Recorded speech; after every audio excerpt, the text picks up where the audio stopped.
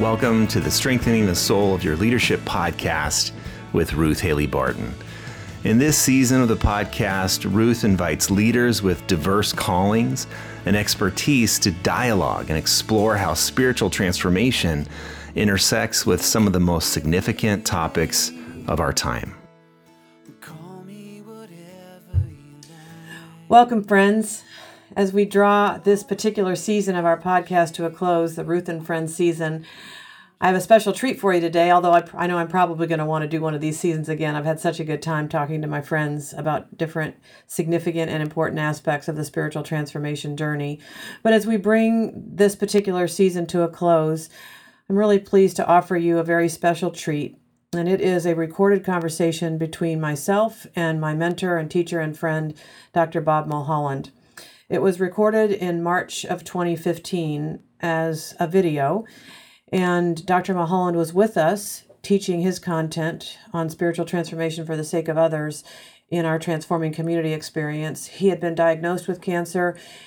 He was very ill and close to death, but he rallied one more time to come and to give us this content that was unpublished and fresh for us here in the Transforming Center. And in the context of that retreat, we also asked if we could record an interview with him, which he agreed to do. And so today we want to offer you the audio version of this interview. It was a conversation that was intimate. It was tender in places. He shared openly about his conversion experience, which I had never heard before.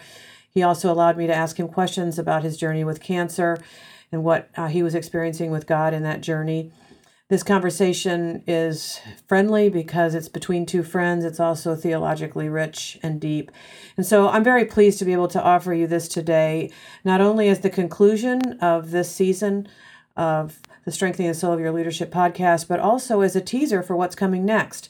Because in our next season of the podcast, Steve Wiens is going to rejoin me, and we are going to take a journey through Bob Mulholland's book, Invitation to a Journey, a roadmap for spiritual formation. As many of you know, this is a seminal text for us here in the Transforming Center. It's an assigned text, and it's also my go-to text for anyone who asks if they could seek more understanding about the journey of spiritual transformation. So I hope you can sit back and enjoy this conversation between two friends as a way of honoring him and his role in the unfolding of the Transforming Center, and also as a way to point towards our next season. Invitation to a Journey was his seminal text that was published in 1993, and then in 2016, InterVarsity Press invited us to pick it up and to re-release an expanded version that now includes a new foreword for myself, as well as practices and reflection questions to help you fully engage this text. So we'll have information about how you can get that book in the show notes. But for now, I just hope you enjoy this conversation between two friends.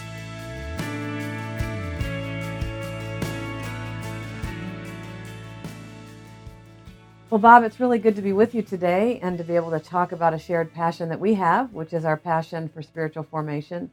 And you've been my teacher for a long time, all the way back to seminary days over 20 years ago.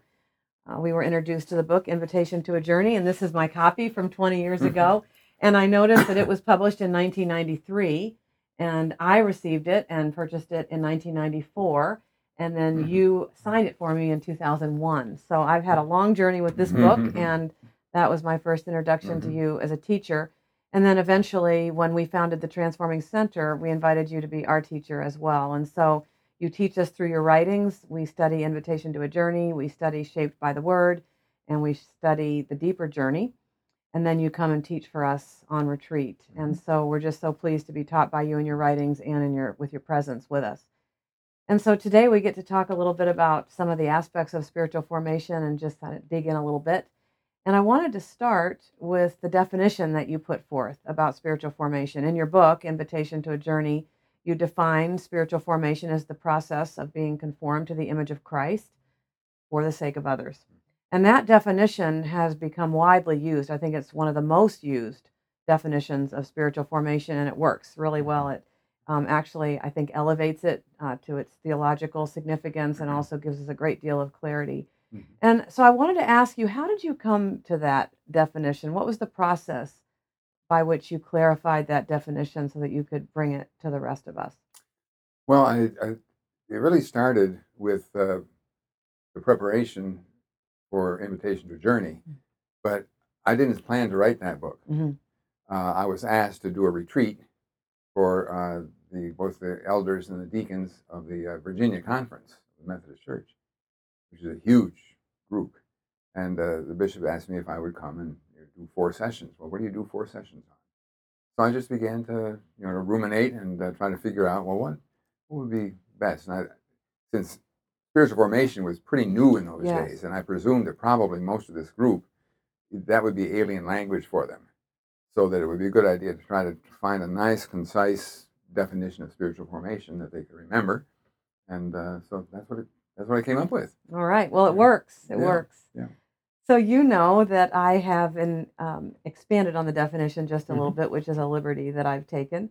And I wanted to ask you about that. Mhm. So the way I talk about spiritual formation is to use your definition and then to expand on it a little bit by saying that spiritual formation is the process by which we are formed in Christ for the glory of God, for the abundance of our own lives, and for the sake of others. And what strikes me is that a transforming individual, someone who's becoming a transformed person, actually glorifies God before they do anything. It glorifies God just like a beautiful tree glorifies God by being a beautiful tree. Mhm. A human being who's being transformed into the image of Christ glorifies God just by being that human being, the Mhm. best that they can be. And then that there's the promise of the abundance of our own lives, that it's good for us to be transformed into the presence of Christ, and then it is also for the sake of others. So I wanted to ask you, how do you feel about the fact that I've sort of nuanced the definition or expanded it just a little bit? I don't have any problem with Mhm. that. I mean, people have tweaked it, Mm-hmm. in many ways. I didn't put it out there to be something copyrighted that nobody else could use except in that form. It's just an offering to the world, and so no, I have no problem with that. And I think I probably what you've been doing in the Transforming Center, it's good to have those additions. I mean, those additions are integral in my understanding of what the simpler version is, but that would not be true for everybody. So I think those things that you put in there help to clarify what the definition is about and what we're pointing at here. One of the things that you mentioned early on in the book is that transformation or formation is happening all the time. And Dallas Willard mentions that as well, that formation is going on all the time. And the only question is whether or not it's transformation or deformation. Mm-hmm.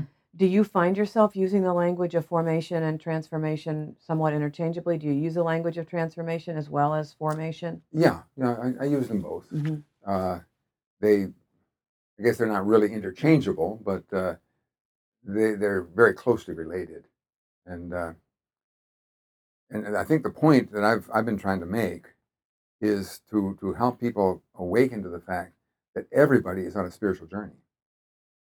It's not just those of us that are intentional about our spiritual journey and like the Transforming Center and things like that, but every human being is on a spiritual journey, which is either taking them to greater integration and wholeness in the image of Christ or greater disintegration and brokenness. And at the same time, there is a level of intentionality that one can bring. There can be a point in one's life where one says, I want to bring more intentionality to my journey so that it is a process of transformation and not deformation, and so that I can be even more intentional about opening to the transforming presence of Christ. So would you say that there is something good about bringing some intention to it eventually? I think there has to be intention because the spiritual journey is really a relationship with God, either positive or negative. Negative spiritual journey, you reject God or what have you, and a positive spiritual journey, you're seeking to grow deeper and deeper into that loving relationship with God. And a relationship takes work. Yes. You've got to be intentional in a relationship, and same with a relationship with God. We must be very intentional about our desire to be in God and to let God be God in our life on God's terms. Amen. One of the things that I think you would do a particularly good job of articulating in your books is this issue of information grasping, and that information grasping, functionality, all those sorts of things can actually be obstacles to our spiritual journey. And of course, that presents a problem to us as Protestants in particular, because we are information graspers. We tend to be very heady in our approach to God, and we love our dogmas and we love our theology, and We love to prove that we can quote scripture and use scripture to prove text and all that sort of thing. What is the answer for us as Protestants? How do we get beyond our information grasping and our over emphasis on functionality and getting things done and saving the world and all that sort of thing that can actually keep us from being open and receptive to the Yeah. process of formation? Well, I think the crucial issue here is to recognize that the functionality dynamic, focusing on what you do, um, really truncates the nature of what it is to be human. We become, use this phrase a lot, we become human doings instead of human beings. And I think one of the essential, I'd say, first steps of understanding spiritual formation is to understand that we're not in a process of substituting one set of behaviors for another set of behavior. We're in a process of deepening a living, dynamic relationship with God, out of which then our behaviors flow. And of course, part of our problem is that we think that our relationship with God depends upon our doing. And if we do the do's and don't the don'ts and that sort of stuff, then God's going to be happy with us and we're going to heaven when we die. Well, that really is a travesty of what spiritual formation is all about.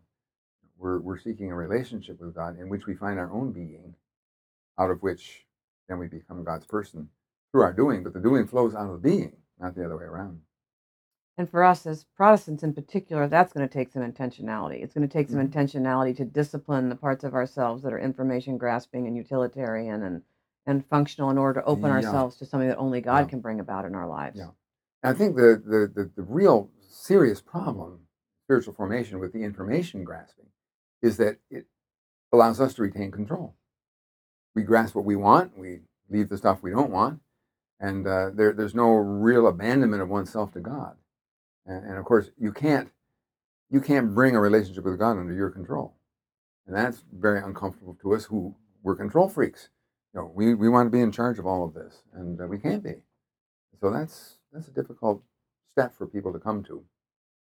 Yes, and I've sensed that that's one of the reasons why sometimes we struggle, or churches or particular groups of people might sometimes struggle to embrace the process of spiritual formation for that very reason, that we don't want to give up control. We don't want to enter into something where we clearly don't have control and open ourselves up to mystery.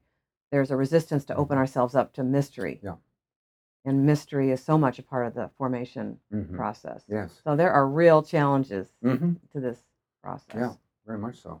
And it's what we've been so deeply ingrained in the information mode, the information functional mode, that it really is a radical paradigm shift for people to begin to realize what this really isn't the way it works. That this is the way it works. Well, and it's true that each tradition has its strengths and its weaknesses, and oftentimes our strengths become our weaknesses over time. So this is a particular strength, but also it can become a weakness over time for Protestants that we don't know how to embrace mystery. We want to feel that we have it all figured out, whereas the Catholic tradition embraces mystery more easily, I think, than the Protestant tradition. So this is a unique challenge for us on some level. Very much so. Yeah. Something else that I think is really valuable in your writing that I've really appreciated, An Invitation to a Journey, has to do with your holistic approach. And in fact, you have a chapter in your book called Holistic Spirituality. And one way in which that works itself out is that you make the statement that psychology is not a substitute for spirituality, and spirituality is not a substitute for psychology. And in saying that, you're indicating that any effective approach to spiritual formation has to take into account all aspects of the person, particularly including psychology and spirituality.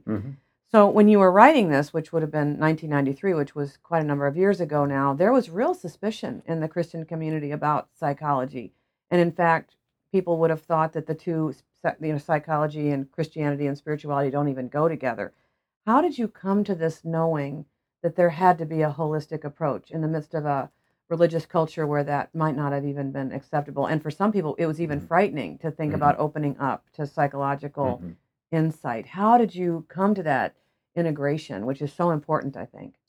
Well, I think just realizing that that there are dynamics of dysfunction in persons that need attention, and you're not going to solve them by just laying spirituality on them.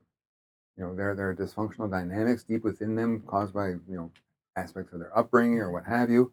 Um, those have to be dealt with if we're going to ever be holistic in our spirituality. But just adding more spiritual practices is not going to do that.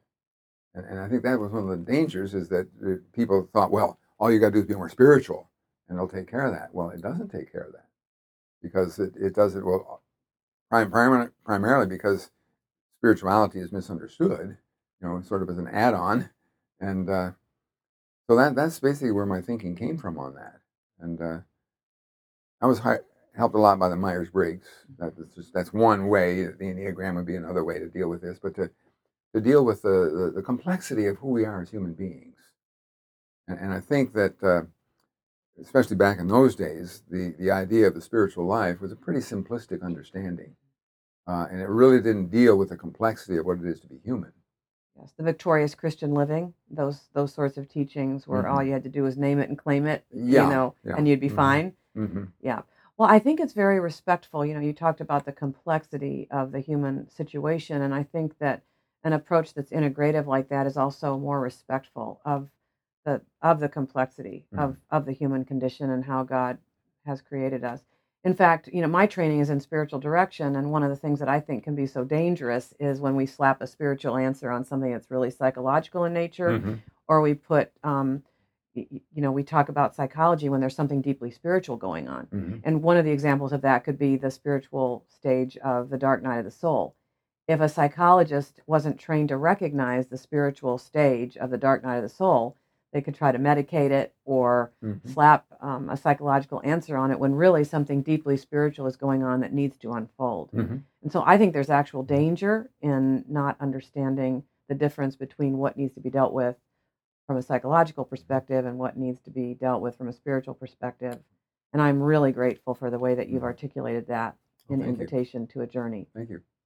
The other thing that I love in your book that's highly integrative as it relates to holistic spirituality is the work that you did on the Myers-Briggs, which is quite unique. And one of the things that I thought was so helpful is that it utilized the Myers-Briggs in a slightly different way. Oftentimes, Myers-Briggs would be used to foster teamwork, to help us understand each other. The Myers-Briggs also helps people to focus on their strengths, I think, and to accept their strengths, which is a really good thing.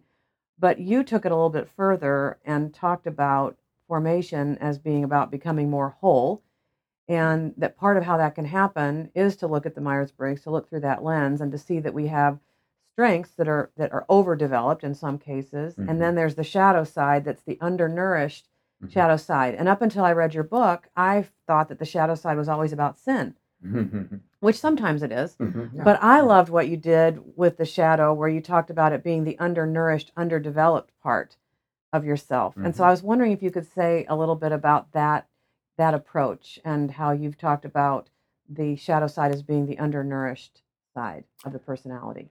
Yeah, that we have our temperament type, that this is what we prefer. One of the dangers of the Myers-Briggs is people finding out, that they're an INTJ or what have you. Oh, I'm locked into this, and which certainly is not the way it is. And the important part for spirituality is that shadow side has to be nurtured. If it's not nurtured holistically, it is going to trip up any holistic spirituality on, the positive, your strengths. So you've got to have those both going together. And there's a tendency, I think, or there was a tendency to sort of ignore the shadow side, which was a very big mistake, because the illustration I often use is I say to people, to my audience, how many of you are right-handed?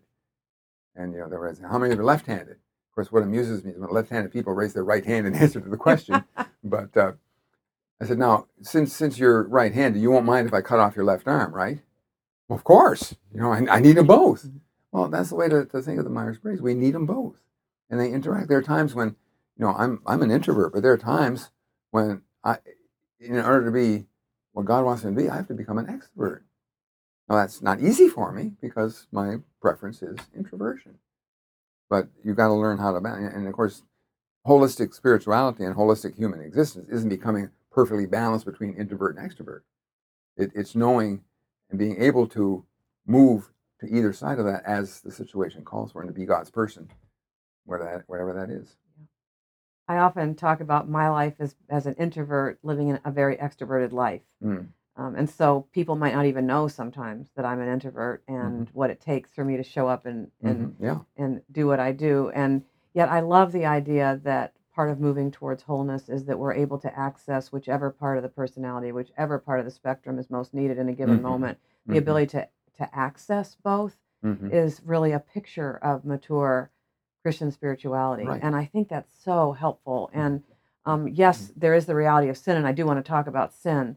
But what I found so refreshing in your book was that talking about the undernourished shadow side actually removes some of the shame of talking about what the spiritual journey is. It's not always just about rooting out sin. Mm-hmm. It's more positive than that. It's about becoming a more well-rounded, fully orbed person. And I think that's very inspiring, and people respond very well to that. Mm-hmm. So we have the undernourished shadow side that we talk about, which I think that's a great way because it eliminates some of the shame that can go along with looking at those things. But you do talk about sin. You talk about besetting sin. You talk about failure, the habitual failures of our spiritual journey. I think that's a wonderful piece of language. So how do you identify sin? How do you talk about sin and define sin?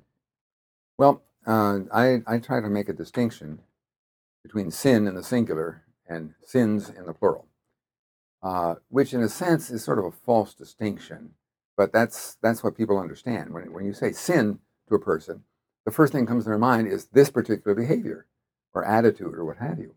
And whereas in reality, those are simply symptoms of sin. Sin, in its essence, is playing God in our life. It's refusing to allow God to be God on God's terms. Then out of that flow all of these behaviors that, in various ways are dehumanizing and destructive. They are sins in that sense. But we spend so much of our time, I think, dealing with the symptoms that we never get to the cause. If you're a Christian, you don't do this, you don't do this, you do this, you do this, you do this. Never really dealing with the underlying reality of an aberrant relationship with God that manifests itself in those behaviors. So, how have you experienced this process in your life, moving towards a holistic approach, dealing with the shadow side of your personality, but also dealing with besetting sins and the habitual failures of the spiritual life? How has that unfolded in your own journey? These are really natural parts of the process because one of the essential dynamics of this process is allowing God to get your focus on those things where you have to surrender, where you have to yield to God. With what you call habitual sins, these usually emerge out of deeply ingrained perspectives or values or behaviors that just have been there forever, practically, in your life. And it's not that God can't work a miracle of grace and deliver you from that, but I think more often than not, God works in the process to gradually unpack the dynamics of whatever that is, to help us see in ourselves what the issue is, and to offer ourselves to God for God's transforming grace. Do you have a specific illustration you'd be willing to share from your own life? Oh, golly. Put a little flesh on the bones? Yeah. I should prepared for that one. Yeah, Yeah, like, yeah. I really, it's hard to pick out one thing like that. I guess probably for me, it was coming to the awareness of the mystical dimension of the faith. I was as functionally oriented as anybody could be, even in the early stages of my spiritual journey. And gradually coming aware of the fact that this is not the essence of the spiritual journey, that there is that much deeper reality of the relationship with God that has to be nurtured. And so, I began many years ago seeking, disciplines that would nurture that, contemplative prayer and things like that would nurture that relationship. That's perfect, because that takes me to the next thing I'd like to ask you about, and that is your journey as an academic. Your journey is as an academic, you're a New Testament scholar, and a lot of times there's a stereotype that those kind of people don't do formation. That they're stuck in their heads and all they can do is think really hard about stuff. And we've all known people who are extremely intelligent and very learned and have all sorts of advanced degrees, and they don't know how to love people, they don't know how to be kind, all of those sorts of things. And so I've been so curious about your journey as an academic to a place of experiencing and then articulating so effectively the process of transformation, which is fundamentally experiential. It has to happen at an experiential level where one opens oneself up to being acted upon by God and to have it happen in the cells, the very cells of your being. And so I'm very interested in your journey. When was the point where you realized as a scholar and as an academic that you wanted to move into this arena of formation, both the experience of it, but then eventually the teaching and the articulation and the writing about it? Well, it's interesting. My conversion experience was a very mystical experience, a very relational experience. It wasn't a head trip. Um, and then when I went to the Naval Academy, I got into a Christian fellowship that nurtured me in the early stages of my faith. But it was nurturing that heart religion and not much in the head. It wasn't conjoining head and heart. And so when I got out and serving my time in the Navy and then going to seminary, in seminary for the first time, I encountered people who really seemed to have it all together up here. And I didn't realize that not all of them had it all together down here. So, I sort of went in the head direction. And by the time I finished my doctorate, it was all in the head.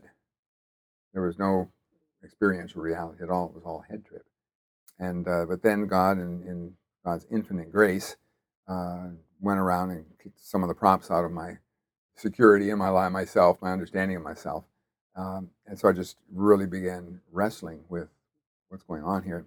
And it was interesting. At that time, our first son had been born, and after 10 years of marriage, which you get sort of used to one another after 10 years. All of a sudden, here's this little creature that demands everything, 124/7. And but I also ruptured a disc in my back, so I had back surgery at that time. And while I was laid up, I ran across Helmut Thielicke's, the first volume of his Evangelical Faith. And there, for the first time, I encountered someone that really seemed to have head and heart together. And that sort of led me into reading John Wesley's writings, where his lifelong pursuit was to conjoin knowledge and vital piety. And I realized, well, that's really what the spiritual life is all about. When you enter into the spiritual life, you don't cut your head off. You have to have both knowledge and vital piety. They have to be integrated together. And so since that time, that's been the nature of my journey, is trying to keep those things integrated. Sounds like a gift that God gave you a mystical experience for your conversion, because you're obviously very intelligent and you've developed that aspect of yourself to a great extent. But it sounds like that early conversion experience that was mystical actually showed you right off the bat that that's the level at which God works. Mm-hmm. What was that experience? Well, it's a long story. Basically, it was through a series of events in my life, realizing that I was hollow inside, that there was no center that held, that my life was a facade out there. And now I'd been turned off on Christianity years before. I mean, I knew there was nothing there. And so I began sort of a frantic search for something to fill that void, reading all other religions, philosophy, and things like that, but was not able to find anything. And so finally, I decided if there was no meaning to my life, it wasn't worth living. So I decided suicide. I was sitting at home, seeking to work up enough courage to go upstairs and put a shell in my rifle and put it through my head. And I noticed a little book in the couch, which was right about over there.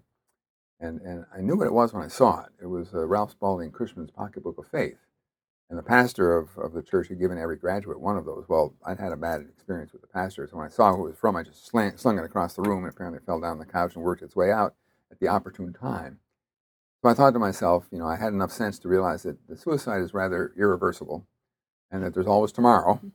that it won't, I was sure there was nothing in Christianity, but it wouldn't hurt to look.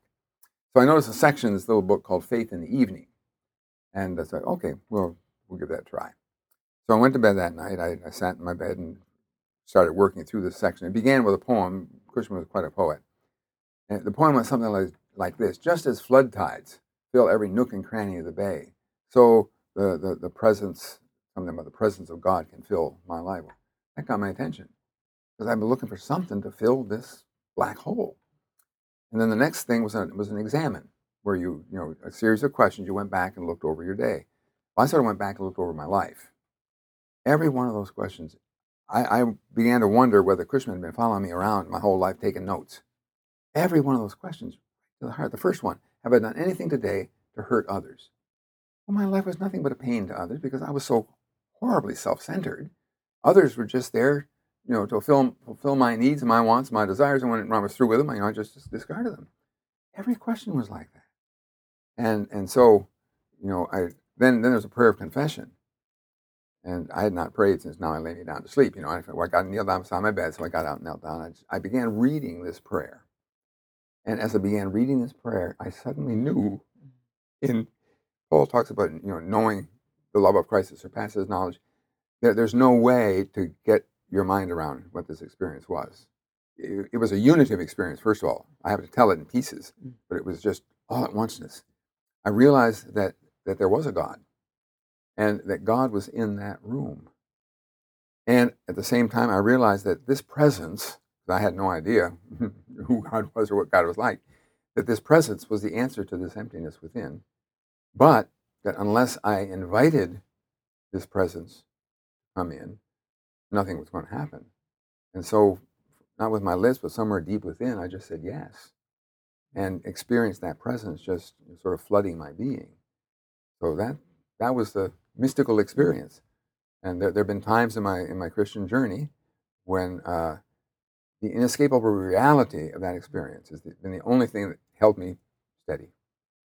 I could not deny what had happened there. And you can't go back. You can't not know what you know. You can't not experience what you've already experienced. Well, Right. thanks be to God Amen. that He gave you that gift.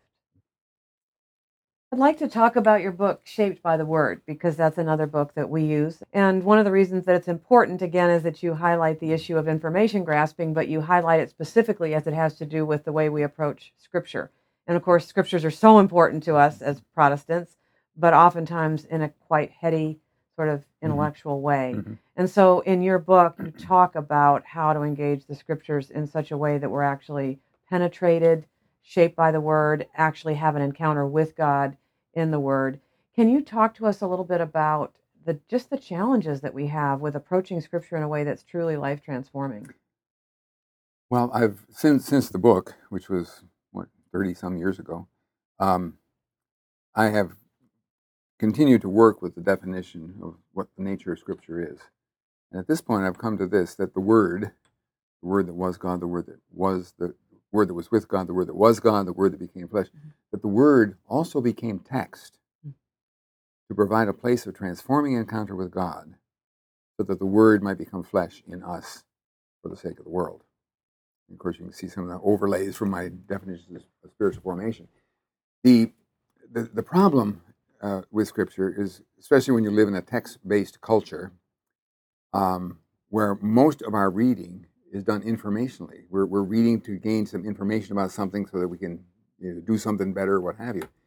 And so when we come to the Scripture, tendency is to just read it the same way we read everything else. And now, of course, one aspect of that, it makes it safe because you're in control.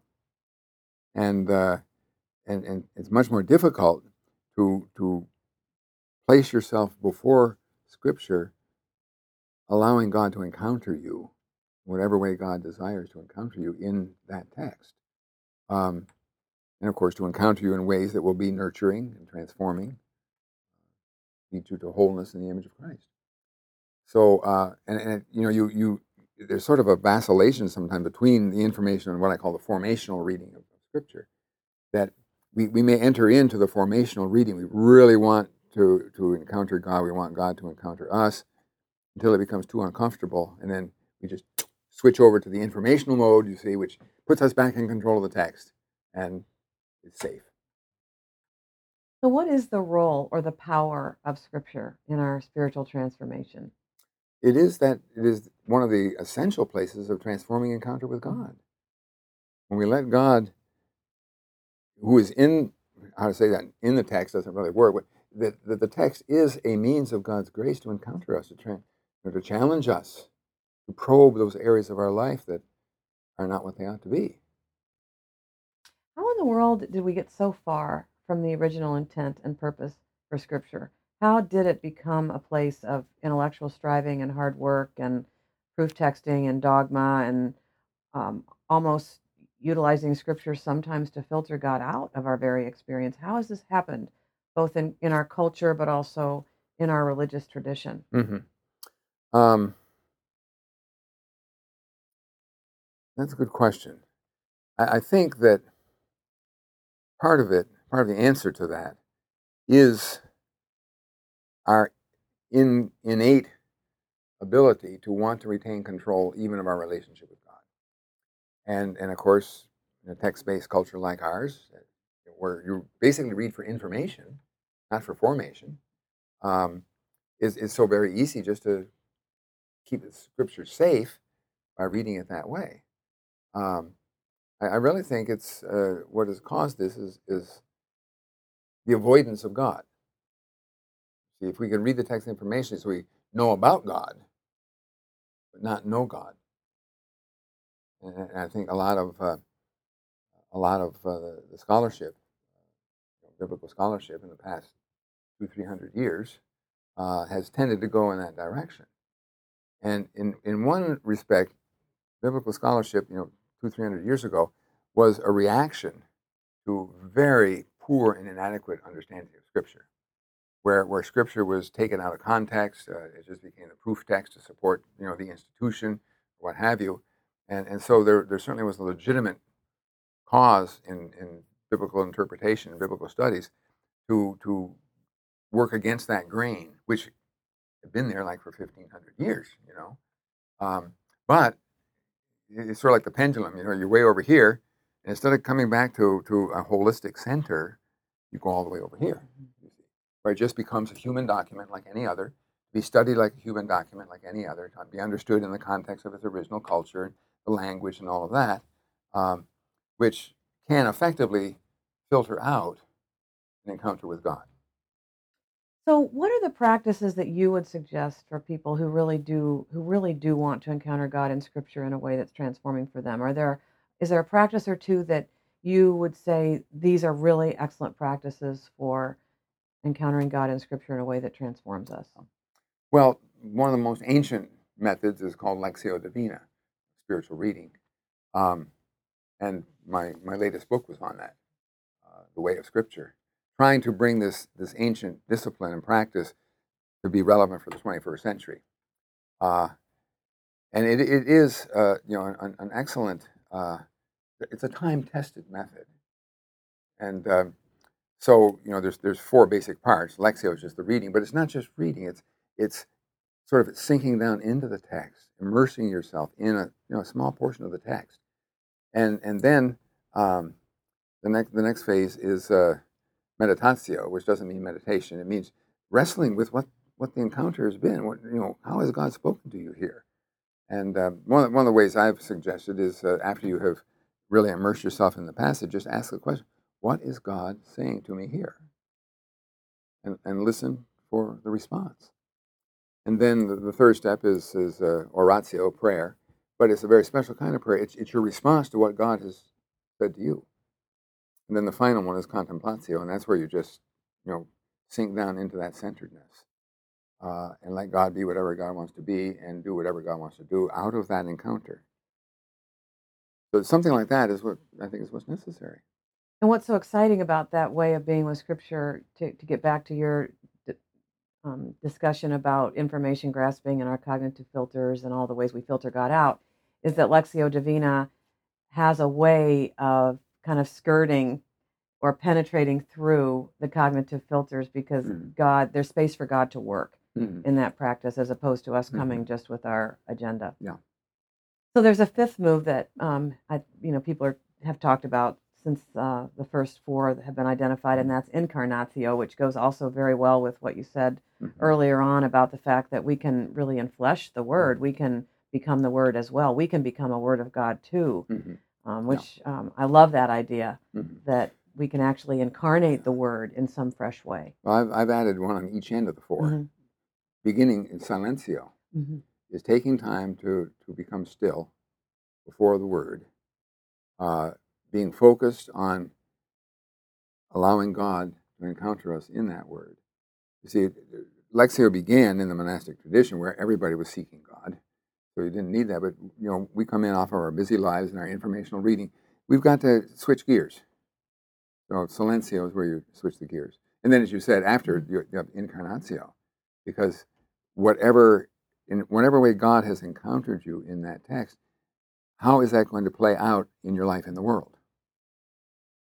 And that's when life gets really exciting, when you begin to realize that you're not just reading Scripture, but you're actually incarnating the Word in the world. Wonderful. Now I'd like to talk about your book, The Deeper Journey, which has to do with the false self and the journey to discovering the true self and living as a true self in God. How do you talk about the false self? How do you define the false self? Well, the simplest definition, it is a radically self-referenced way of being.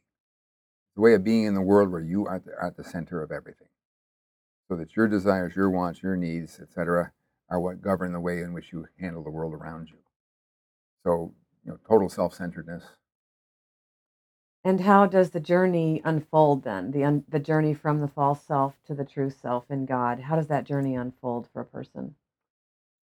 Well, it has to begin with some kind of an awakening to the fact that the self they thought they were is not really the self that they're created to be, and that this is a construct of their own making, or and of course the culture abets that very much.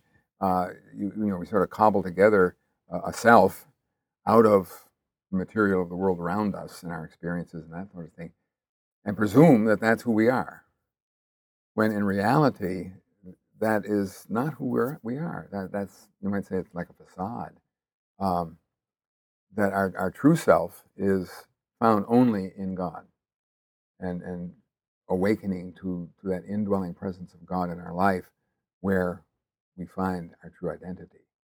And that's another one of those radical paradigm shifts, because most people have been nurtured to find their identity in interaction with that external world, rather than the inner reality.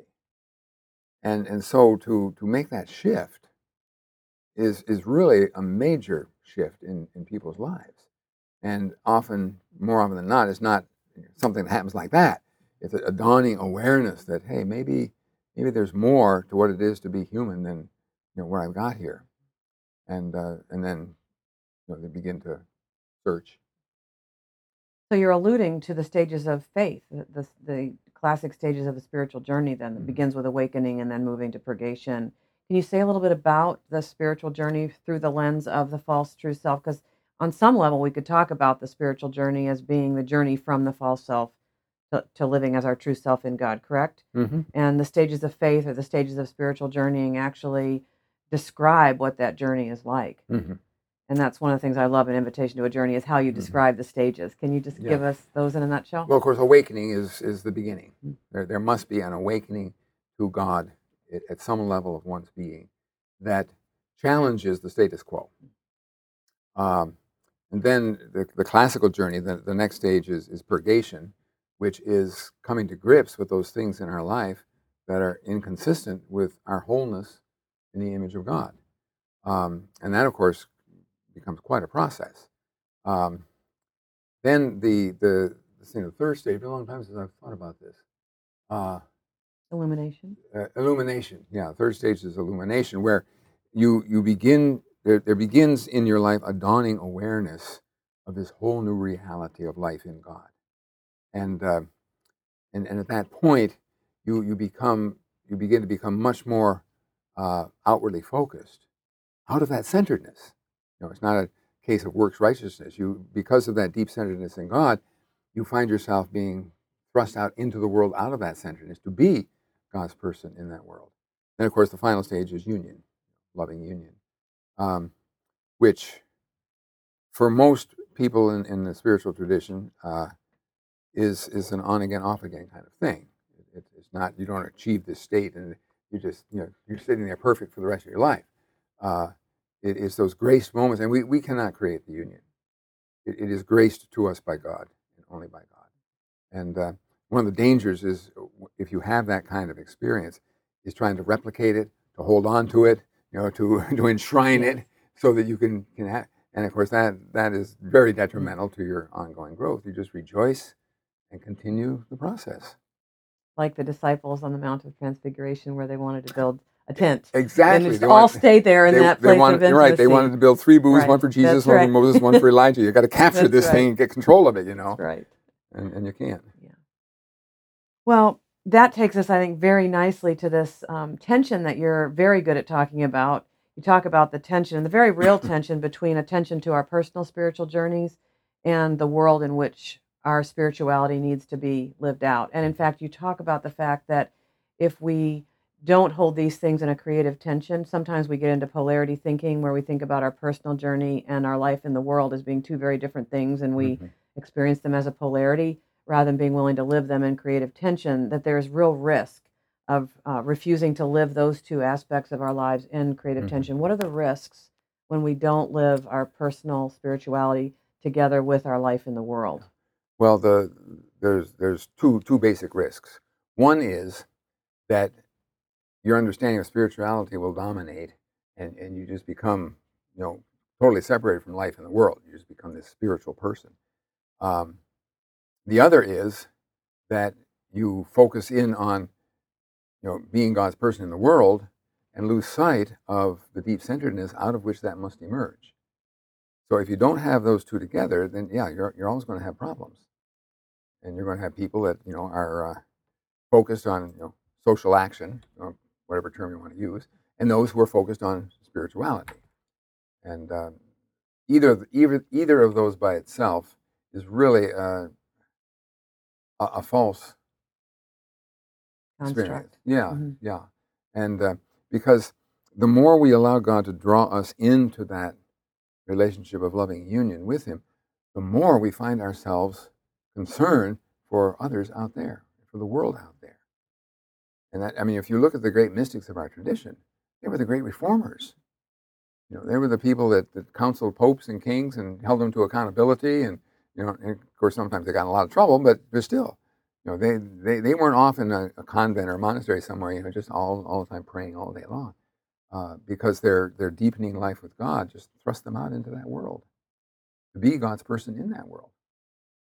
And one of the ways that you resolve the tension in a teaching that you've been developing more recently, that's not even published yet, is the idea of cruciformity. And the fact that as Christ is formed in us, then we are called to live in a cruciform way in the world. How does the idea of cruciformity resolve that tension or contribute to the resolution of that tension? Well, I think because of the nature of the world, when we are the person God wants us to be, there are those in the world who are not going to be happy with that. Because a genuine Christian presence is a challenge to the perceptual framework, the value system, and the lifestyle of the world, which is self-centered. And so, especially those whose welfare, whose prestige, whose position, whose power depends on that structure, they become very sensitive to threats like this. And so you very well may find yourself crucified, and maybe literally, or at least marginalized, demeaned, discredited, and that's all part of cruciform love. And the idea being also that what gets formed in us, if we are indeed on a Christian journey of formation, that what gets formed in us is that kind of love, not just love that's sentimental and sloppy, but a love that really does demand something of us. Yeah, well, it's a love. The essence of this kind of love, God is cruciform love, is it is a radically other-referenced way of being. It is a non-self-reflective way of being, and really that's the to allow God to bring us into that arena, so to speak, is the only way really ultimately be God's person in the world. If it doesn't emerge out of that relationship, then it's not going to work. It's going to be facade. The story Jesus tells at the end of the Sermon on the Mount of the people that appear to him on the judgment day. Lord, Lord, didn't we prophesy in your name, cast out demons in your name, do many, many works in your name? He doesn't contradict them. He says, I never knew you. See, all of their good social acts, they were doing God things, and all of that was not the outer manifestation of a life deeply engaged with God at the core. It was just facade.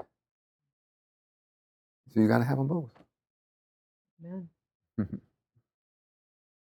So I'd like to talk a little bit about leadership with you. I know that you were you were in the administration at Asbury, so you've had your experience there, 30 years of being in leadership at Asbury Seminary, and then now you're serving as a pastor in a small church in Maine. And what would you say is the nature of spiritual leadership?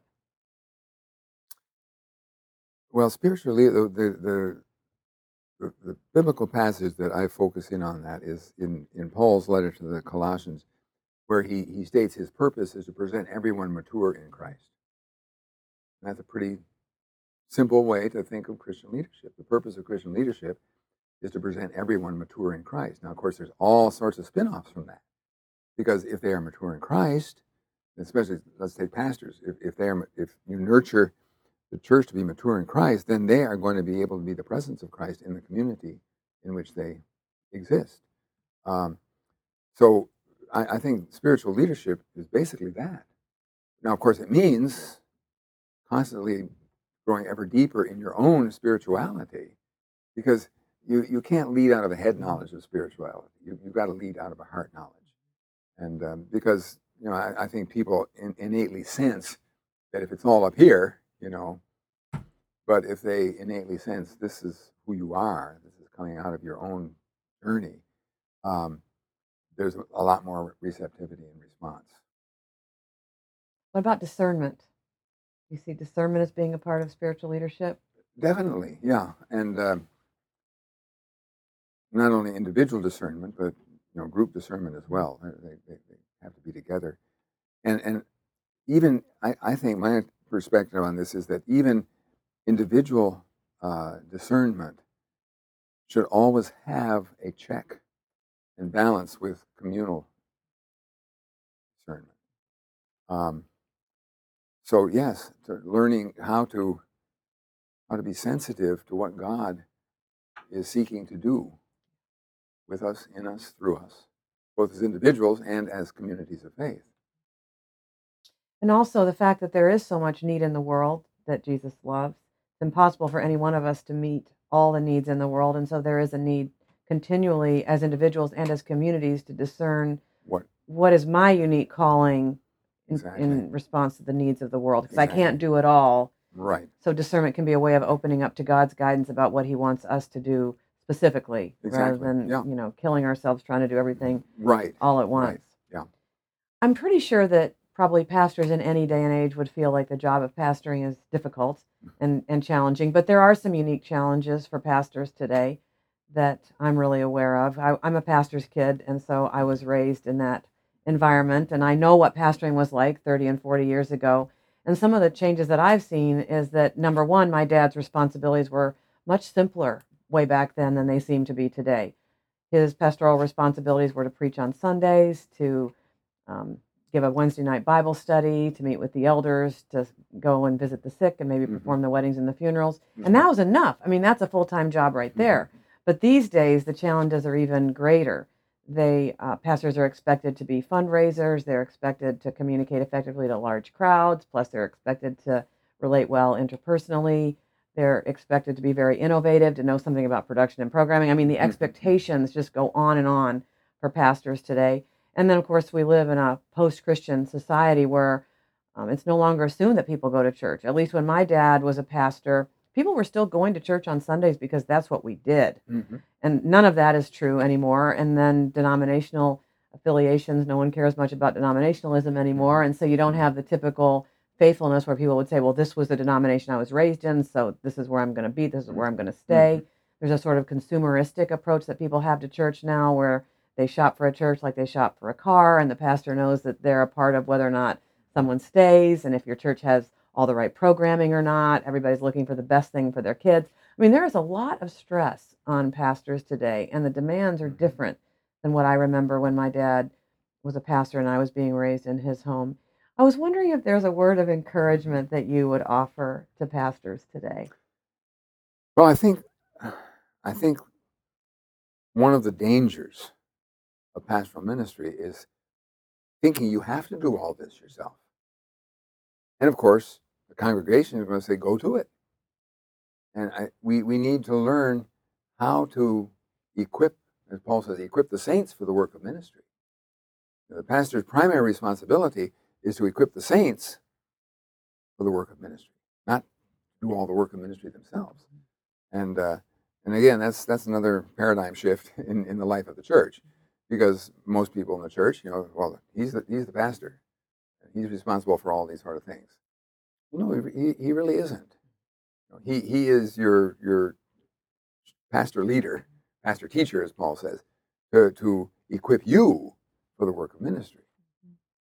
So, pastors, I mean, that's a pretty big task by itself, and part of it is being able to relinquish control and trusting members of the church to fulfill their ministry and to equip them to fulfill that ministry.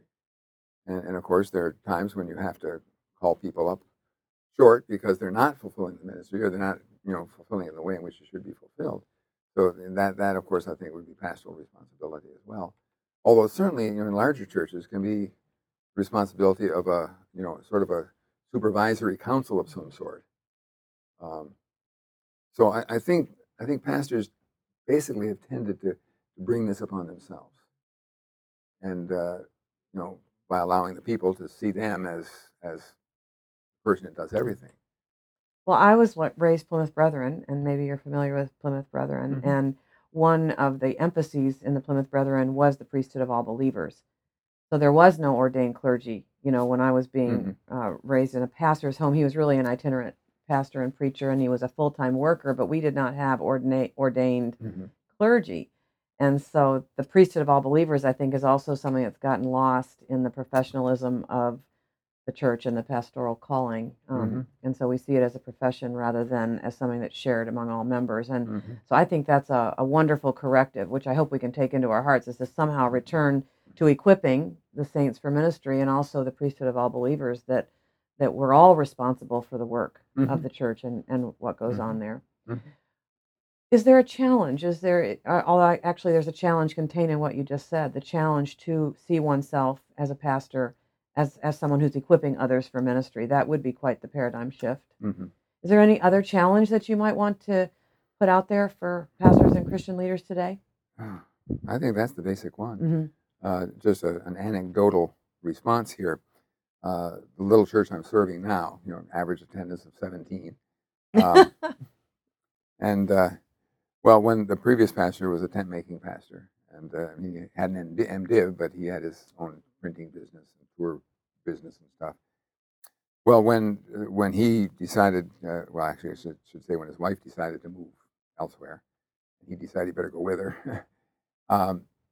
We met with them, and in his perspective, one of the major problems in this church is that the people wouldn't take any responsibility.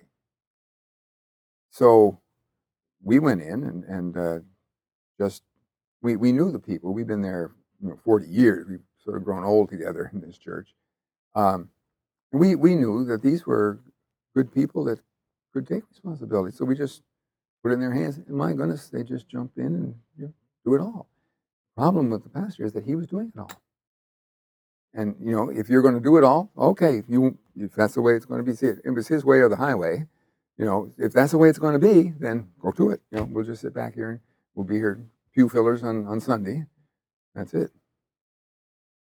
So you think that many pastors bring it on themselves, and I would agree with that. I think so. Yeah. That we don't trust the laity, if you will. We don't Mhm. trust people to be able to step into those roles and to carry them out with And excellence and effectiveness. depending on how much our religious false self is not yet being confronted, that can be a threat. Yeah.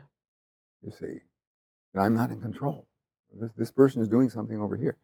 So I think by and large, pastors bring it on themselves.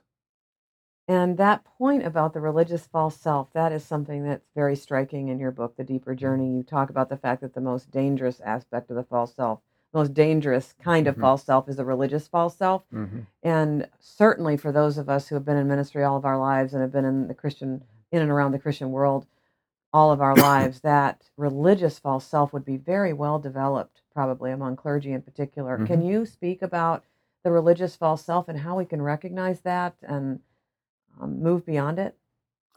Well, I mean, to recognize it is to see that persons, whether it's pastors or members of the church, uh,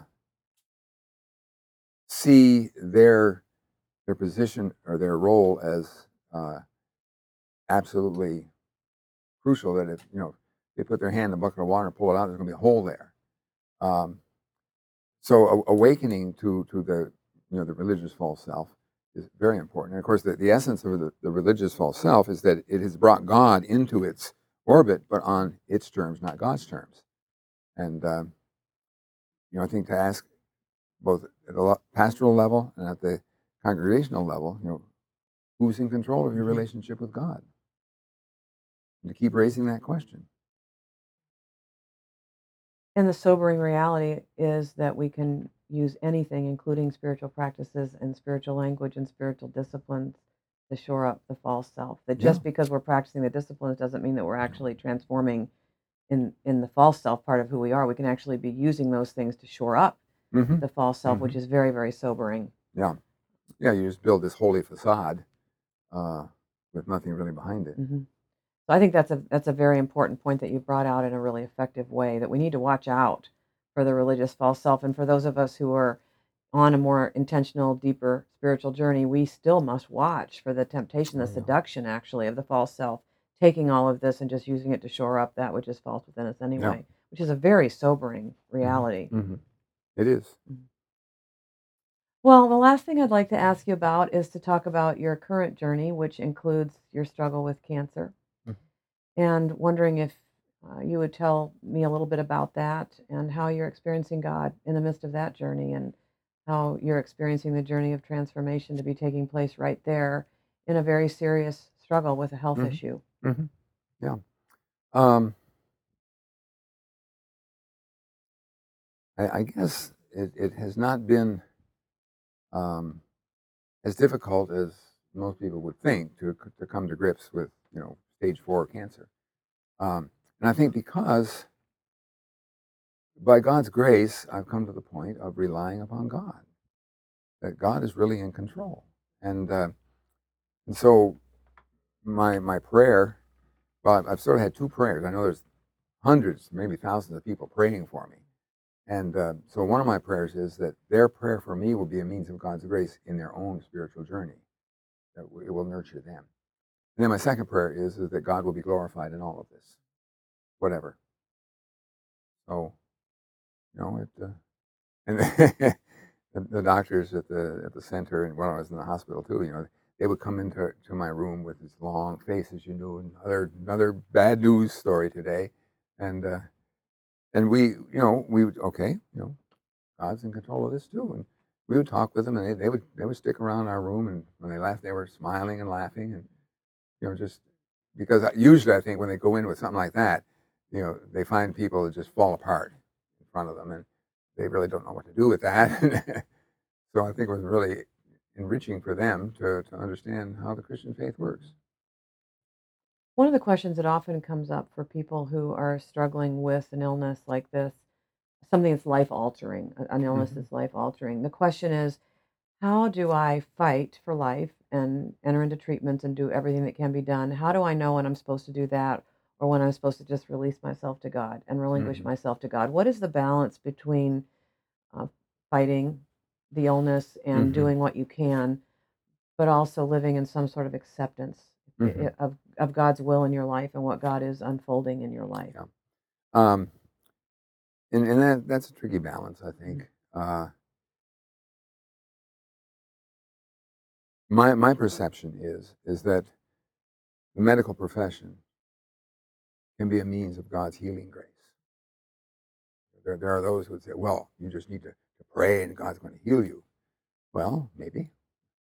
But maybe God is going to use, my oncologist, his nurses, what have you, as a means of that healing. I know that all healing comes from God. They're not healing me. They're just being a means of God's grace to provide the kind of structure and support through which God will be able to heal me if God chooses to. And I think another problem a lot of people have is that God has to heal me. And no, he doesn't. He doesn't. And I think to realize that and to just rest in God's care is the only way to deal with this. Otherwise, you're going to drive yourself nuts and everybody around you, with trying to fight this. It's an extraordinary opportunity to go down deep into one's soul and discover whether or not I really trust God with my whole self or not. Mm-hmm. Yeah. The kind of experience that many of us don't have, that to be forced to consider whether or not I really trust God with my whole self and with my whole being, even in this. So to do what I can, but then in the very deepest places to say, I do trust God with the outcome of my life. Yeah. And I'm sure that it brings you face to face with that in a different way than if this sort of experience wasn't a part of what was going on. Because it keeps your focus on God, not on the condition. Yeah.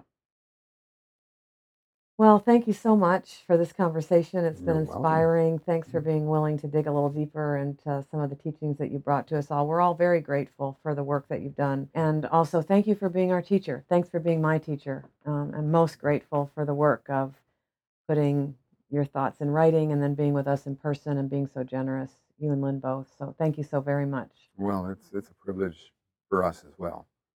We always look forward to our time with the Transforming Center. Thank you and bless you. On behalf of Ruth and the entire Transforming Center staff, thank you so much for listening. We're currently accepting applications for our next Transforming Community Spiritual Formation Experience for Christian leaders. You can learn more by visiting transformingcenter.org/TC. This podcast is a ministry of the Transforming Center and is made possible by the generous support of listeners like you. If you've enjoyed Strengthening the Soul of Your Leadership podcast, please leave us a review and rate us on iTunes or wherever you listen. You can also become a partner of the podcast and get exclusive benefits by visiting transformingcenter.org/patron. Thanks so much for your support and for listening to Strengthening the Soul of Your Leadership.